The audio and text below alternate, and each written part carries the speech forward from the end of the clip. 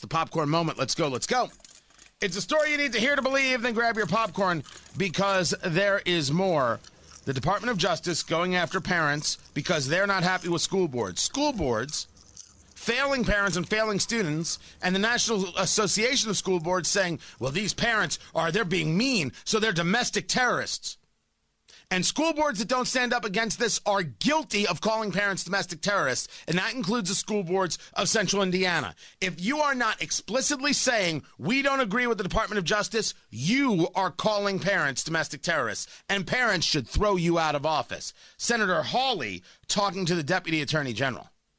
You know, all I can say is this is truly extraordinary. I think you know it is. It's unprecedented. You can't point to a single instance where anything like this has happened before. And I think parents across this country are going to be stunned to learn, stunned, that if they show up at a local school board meeting, by the way, where they have the right to appear and be heard, where they have the right to say something about their children's education, where they have the right to vote, and you are attempting to intimidate them. You are attempting to silence them. You are attempting to interfere with their rights as parents and, yes, with their rights as voters. This is wrong. This is dangerous. And I cannot believe that an Attorney General of the United States is engaging in this kind of conduct. And frankly, I can't believe that you are sitting here today defending it. I intend to get answers to these questions. You won't answer my questions. I'm going to get answers to these questions. Mr. Chairman, we need to have a hearing on this subject. We need to hear from the Attorney General himself. He needs to come here, take the oath, sit there, and answer questions. We have never seen anything like this before in our country's history.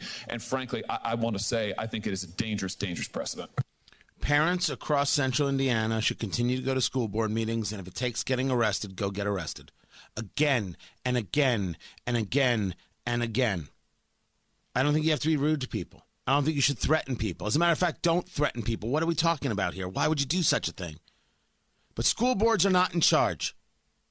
Listening to parents is extremely important. Run for office because the school boards are not acting in your favor, or at least that's true in Carmel.